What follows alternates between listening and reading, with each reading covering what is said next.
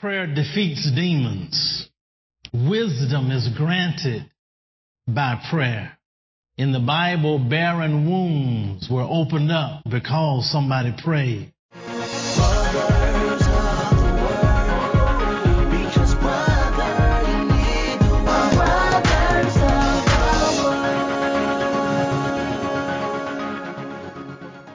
Thank you for joining Brothers of the Word, because, brother, you need the Word.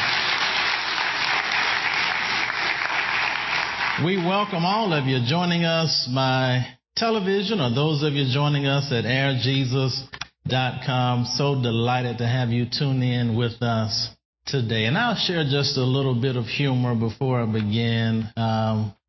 Somebody asked me if I had a joke today. I said, you all about to exhaust all my jokes. I'm running out of jokes. But I'll share this one. A woman walked up to a little old man rocking in a chair on his porch. And she said, I couldn't help but noticing how happy you look. What's your secret for a long, happy life? He said, I smoke 3 packs of cigarettes a day. I also drink a case of whiskey a week. I eat fatty foods and never exercise. That's amazing, she said. How old are you? 26, he said.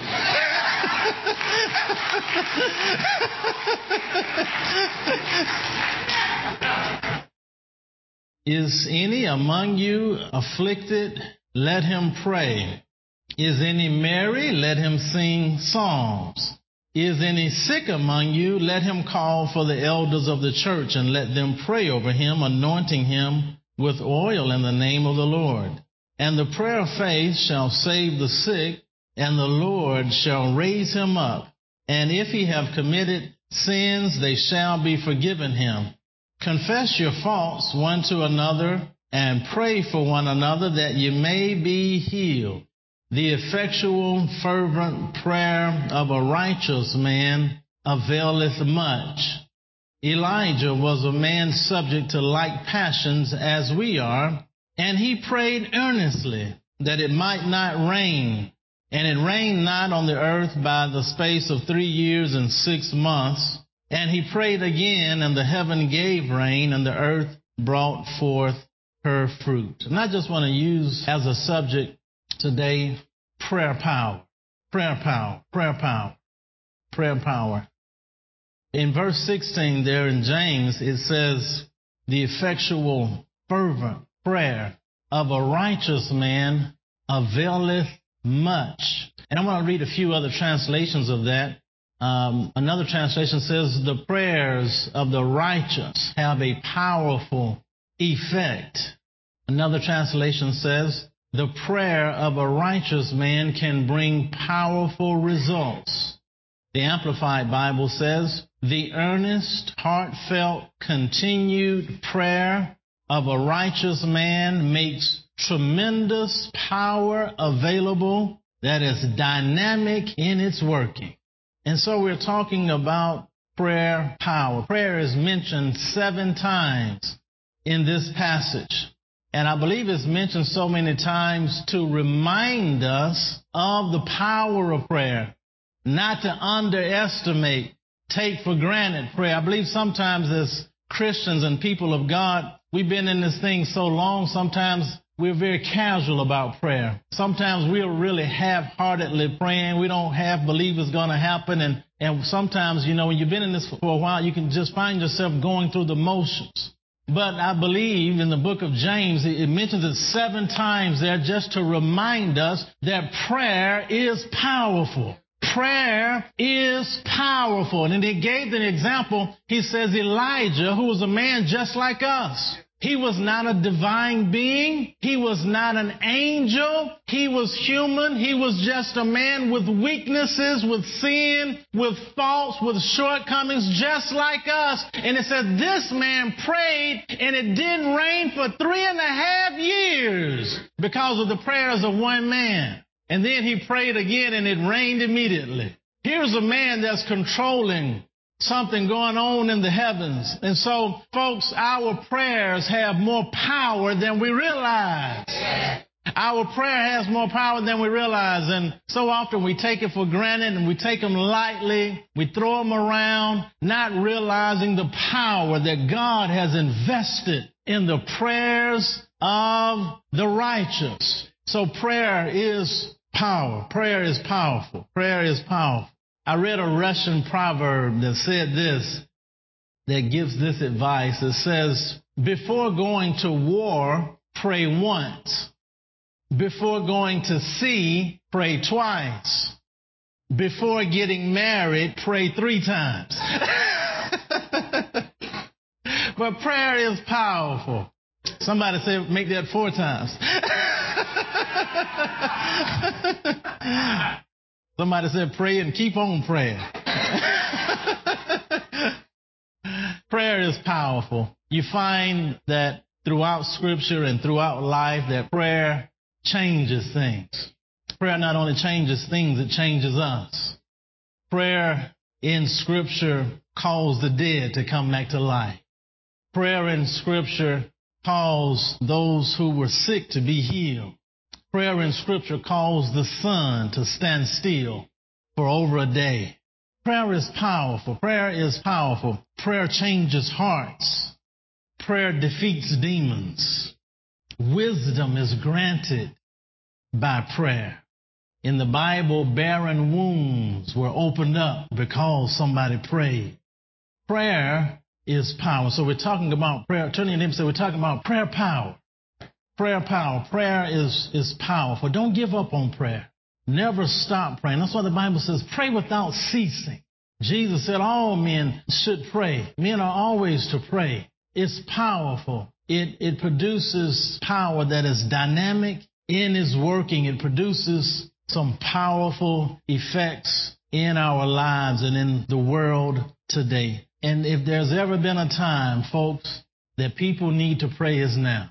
It's prayer time. It is prayer time. I believe we need to go back to some old foundational things like prayer, not only in school, but prayer in homes.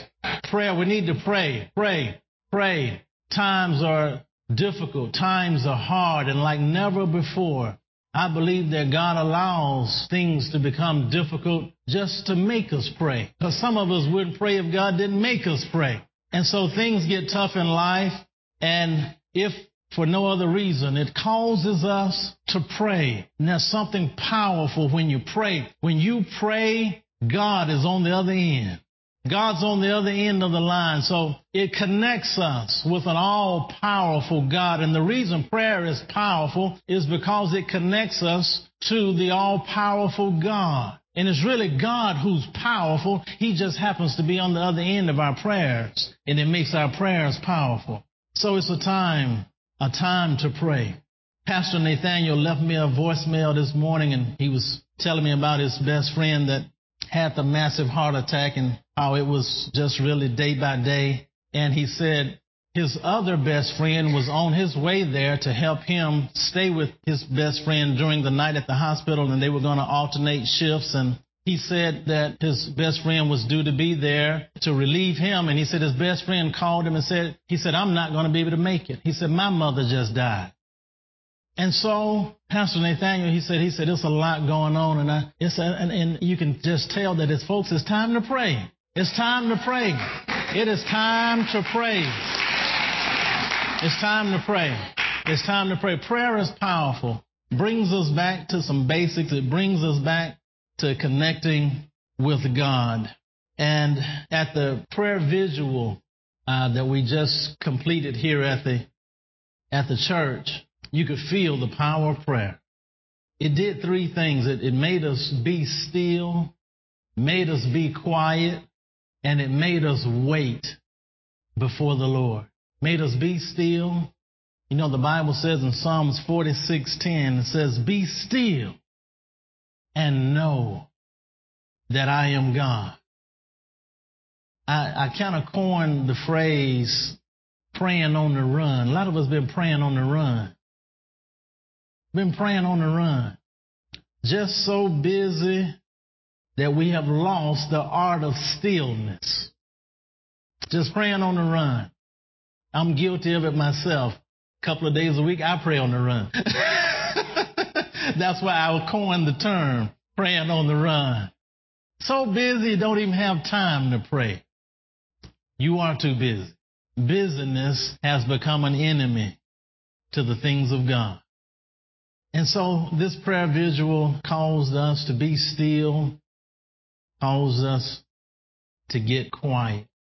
The world today is so noisy with all of the distractions that we have, from your cell phone to your home phone to TV to cable to satellite to your computer to your MP3 to your CD and all the other threes and CDs and other electronic gadgets that are there. It's hard. It's hard to even be quiet. Hard to be quiet. But we should be still. We should be quiet. And the prayer vigil taught us to be still. It taught us to be quiet. And then the third thing it taught us was to wait.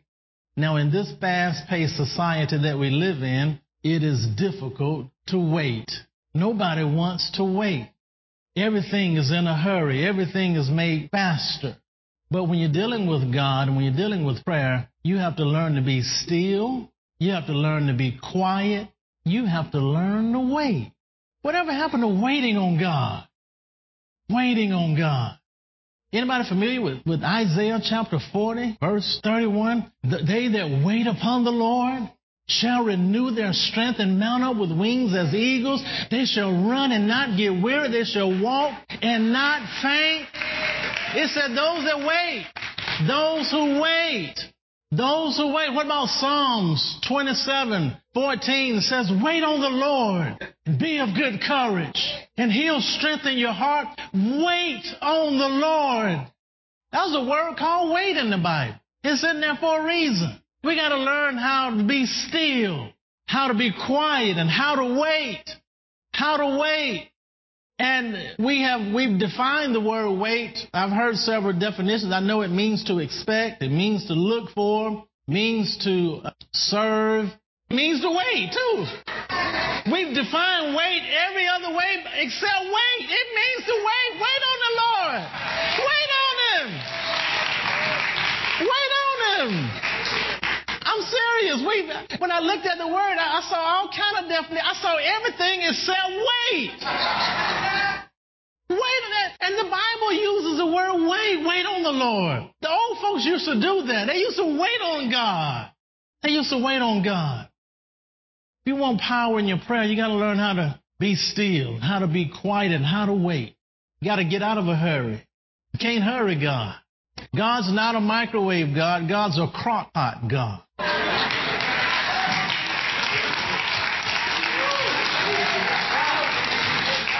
So you got to wait. You got to learn to wait. You got to learn to wait on God. Be still. Be quiet. Wait on God. Be still. And be quiet. You want power in your prayer.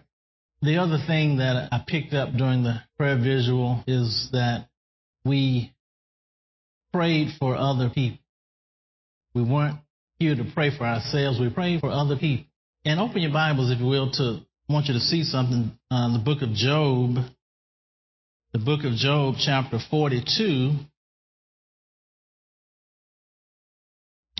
The book of Job, chapter 42. And verse 10. Job, chapter 42, and verse 10. Notice this. Job 42, verse 10. It says, and the Lord turned the captivity of Job when he prayed for his friend. Job was delivered when he prayed for somebody else. You want power? You want power in your prayer for yourself? You got to pray for other people. Job had to get his mind off himself, and God gave him those instructions. God says, Job, I want you to pray for your friend. And the moment Job started praying for his friends, God delivered Job. God delivered Job. God delivered Job. And so many of us, we've been consuming our prayers on ourselves. Oh, Lord, help me. God, get me out of this jam. Lord, what you waiting on? You know what I'm going through. No, we've been praying all wrong. Get your mind off yourself and start interceding and start praying for somebody else. Start praying for somebody else. Job was healed when he prayed for somebody else. He was restored. His family was restored when he prayed for somebody else. His material possessions were restored when he prayed for somebody else. And the Bible said God gave him twice as much as he had before. I'm sure Job was happy he prayed for somebody else. And so those are some of the keys to having powerful, powerful prayer. And we noticed that when we got quiet and when we were still and when we waited, we noticed that there was just such a peace and a calm and a tranquility that just came over our hearts, minds, spirits, body. There's something so powerful when you connect with God, and powerful prayer like that does something to you. No wonder Jesus said, he says, those of you who are heavy laden, he said, come to me, to take my yoke upon. The burden is easy, the yoke is light. And so there's something that is so peaceful and so restful when you get involved in connecting with God in powerful prayer. I want to share a couple of wonderful testimonies that I read about prayer power. And I'll read the first one. The first one is kind of brief, and the second is a little longer, so I'll read the first one. It says, one afternoon, while walking through the lobby of a hotel in Grand Rapids, Michigan, I became aware of a disturbance in one corner of the room. I walked in that direction in that casual way we used to check out disturbances in public places without announcing our curiosity. A boy of about 4 years old was screaming and rolling around on the floor in some kind of fit. Several people were trying to help the parents control the child. A crowd was gathering, and it was a bad situation. Then the Lord spoke to me. He said, I want you to pray for that boy for a complete healing. He said, it wasn't an audible voice, but I heard the Lord say this as clearly as I have ever heard anything. I suspected that the boy had Down syndrome. I was astonished. Down syndrome is a genetic defect that always causes moderate to severe mental impairment and physical disability. Every cell in that boy's body had an extra chromosome. Every one of the billions of cells in his body was defective. And I was supposed to pray for a complete healing. But I had heard the Lord. I took a deep and uneasy breath and went over to the parents. I told them that I wanted to pray for their son. I wanted to imply that the idea was mine, not the Lord's, in case nothing happened when I prayed. I put my hands on the child and prayed. He calmed down immediately. I was filled with the sense that at that moment the Lord began to restore him completely. He was. In the weeks and months following that event, the boy's development accelerated. The doctors could not find any explanation for it. When they ran the test, they could find no trace of Down syndrome. I still hear from the parents telling me how well he is doing. That's prayer power. And I want to read this other one. This other one is something I read in a book by John Bevere, and it was a powerful testimony about prayer and the power of prayer. And he writes, he says, I have a friend, a pastor named Tom Slayton. In October 1979, his first evening of ministry, he came home from the meeting only to find his wife crouched down on their staircase weeping uncontrollably. He knew immediately something was seriously wrong. He soon learned that his 10-year-old son, Tommy, brought a small television set into the bathroom to watch a football game while taking a bath. He accidentally pulled the TV into the bathtub and was electrocuted. Tom found his son. He had no pulse. His flesh was cold and blue, and his eyes were fully dilated, which indicated no brain activity. Tom received paramedic and first aid training while working as a deputy sheriff for the Los Angeles County Sheriff's Department and had witnessed many deaths.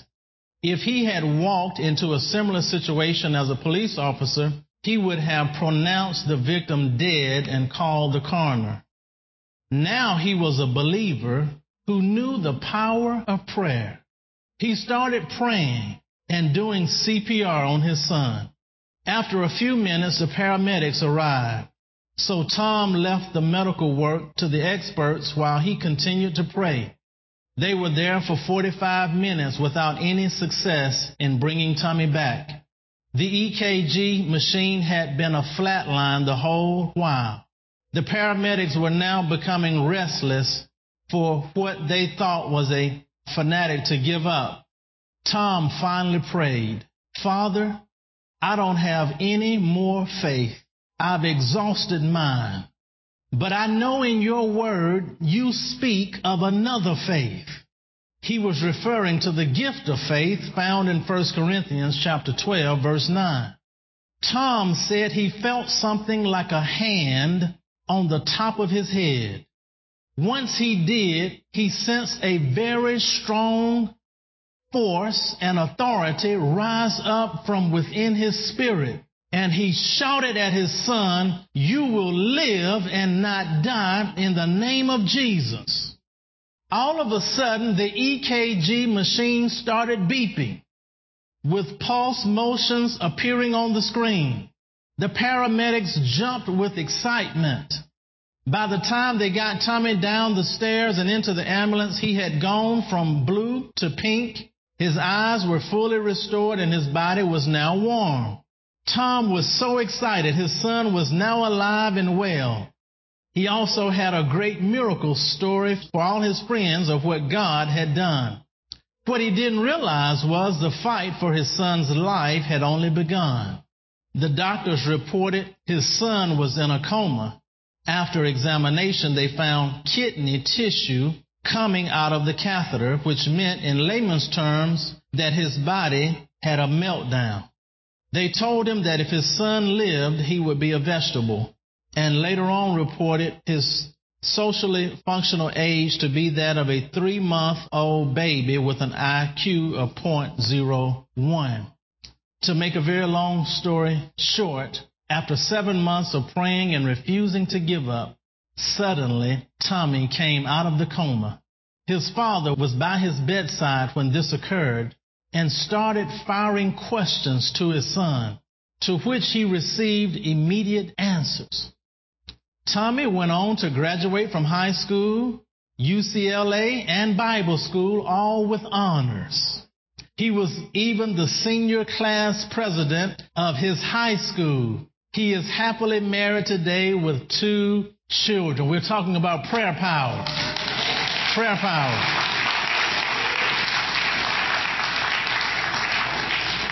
For those of you who are watching my television, I want you to go to airjesus.com and you can hear the remainder of this message absolutely free of charge, message number 7420. And you can also email it to a friend absolutely free of charge. Thank you so much for joining us today at Brothers of the Word, because, brother, you need the Word.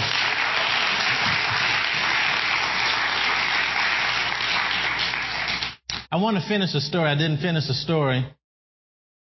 But 3 days after Tommy was out of the hospital, his father noticed that his son's face was glowing. And he said, "Tommy, what's going on?" Tommy replied, "Dad, I've been with Jesus." He said, "When the TV hit the bathtub, I didn't feel a thing.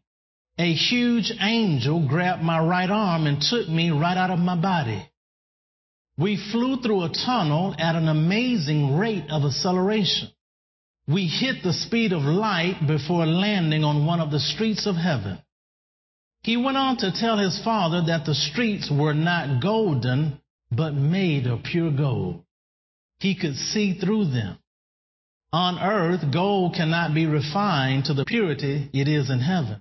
However, on earth, many times gold is used in windows to give them a gold color, such as the shield of the older face masks of astronauts, some cockpit windows of jets, buildings, etc. So gold in its purest state is transparent.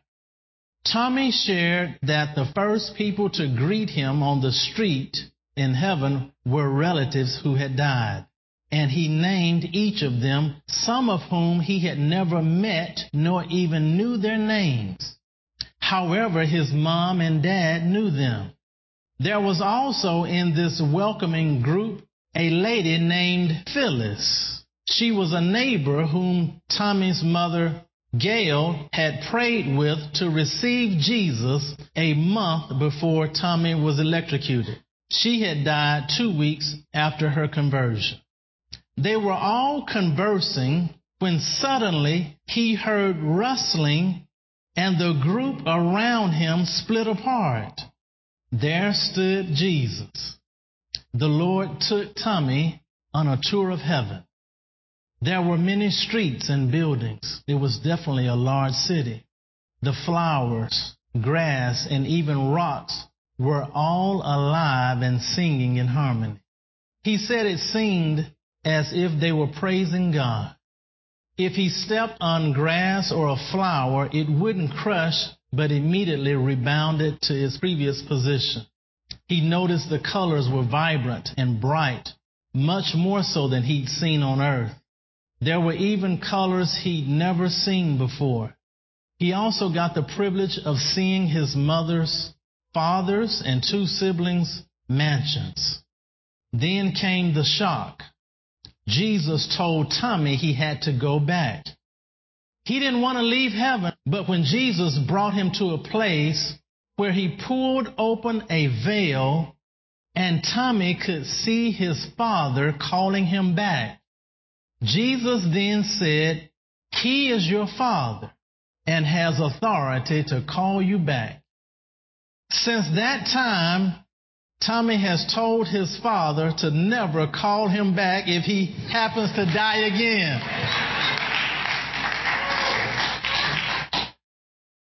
I found that part amusing when his father shared this with me. But heaven is so much better than earth. I found that those who experience it always have a very difficult time returning. The Apostle Paul also fought this as he said to the Philippian church, "My yearning desire is to depart, to be free of this world, to set forth and to be with Christ, for that is far, far better." Philippians 1:23. Not just better or far better, but far, far better.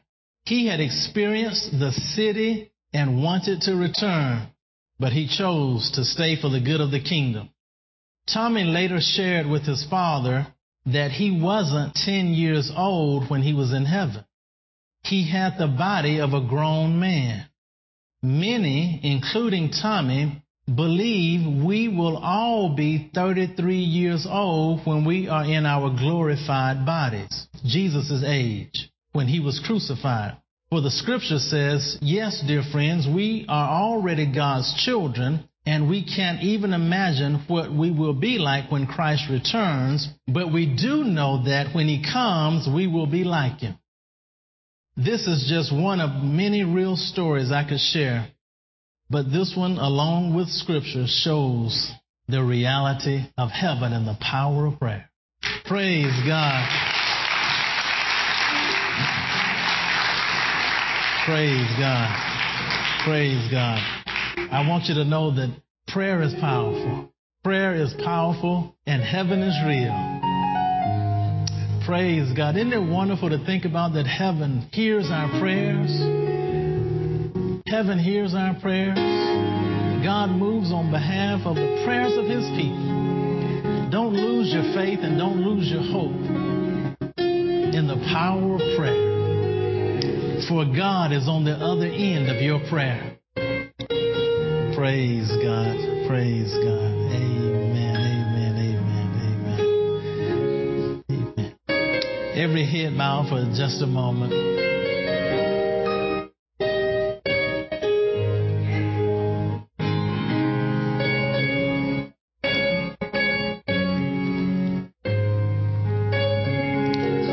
Just meditate a moment there on that picture of heaven that we got a glimpse of. Heaven is a real place.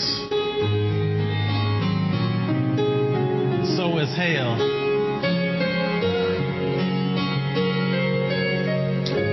And it is such an awesome thought that one decision we make on this earth will determine our destination, heaven or hell. And that decision is whether we accepted Christ Jesus to be our Lord and Savior on this earth. It's the most important decision you'll ever make in life. One decision can determine your eternal destination. This sent message number 7420 by C. Elijah Bronner. To send this message, prayer power, number 7420, to a friend, simply go to airjesus.com and theonlineword.com. This has been message number 7420. Listen to airjesus.com and theonlineword.com often, and keep your spirit charged up.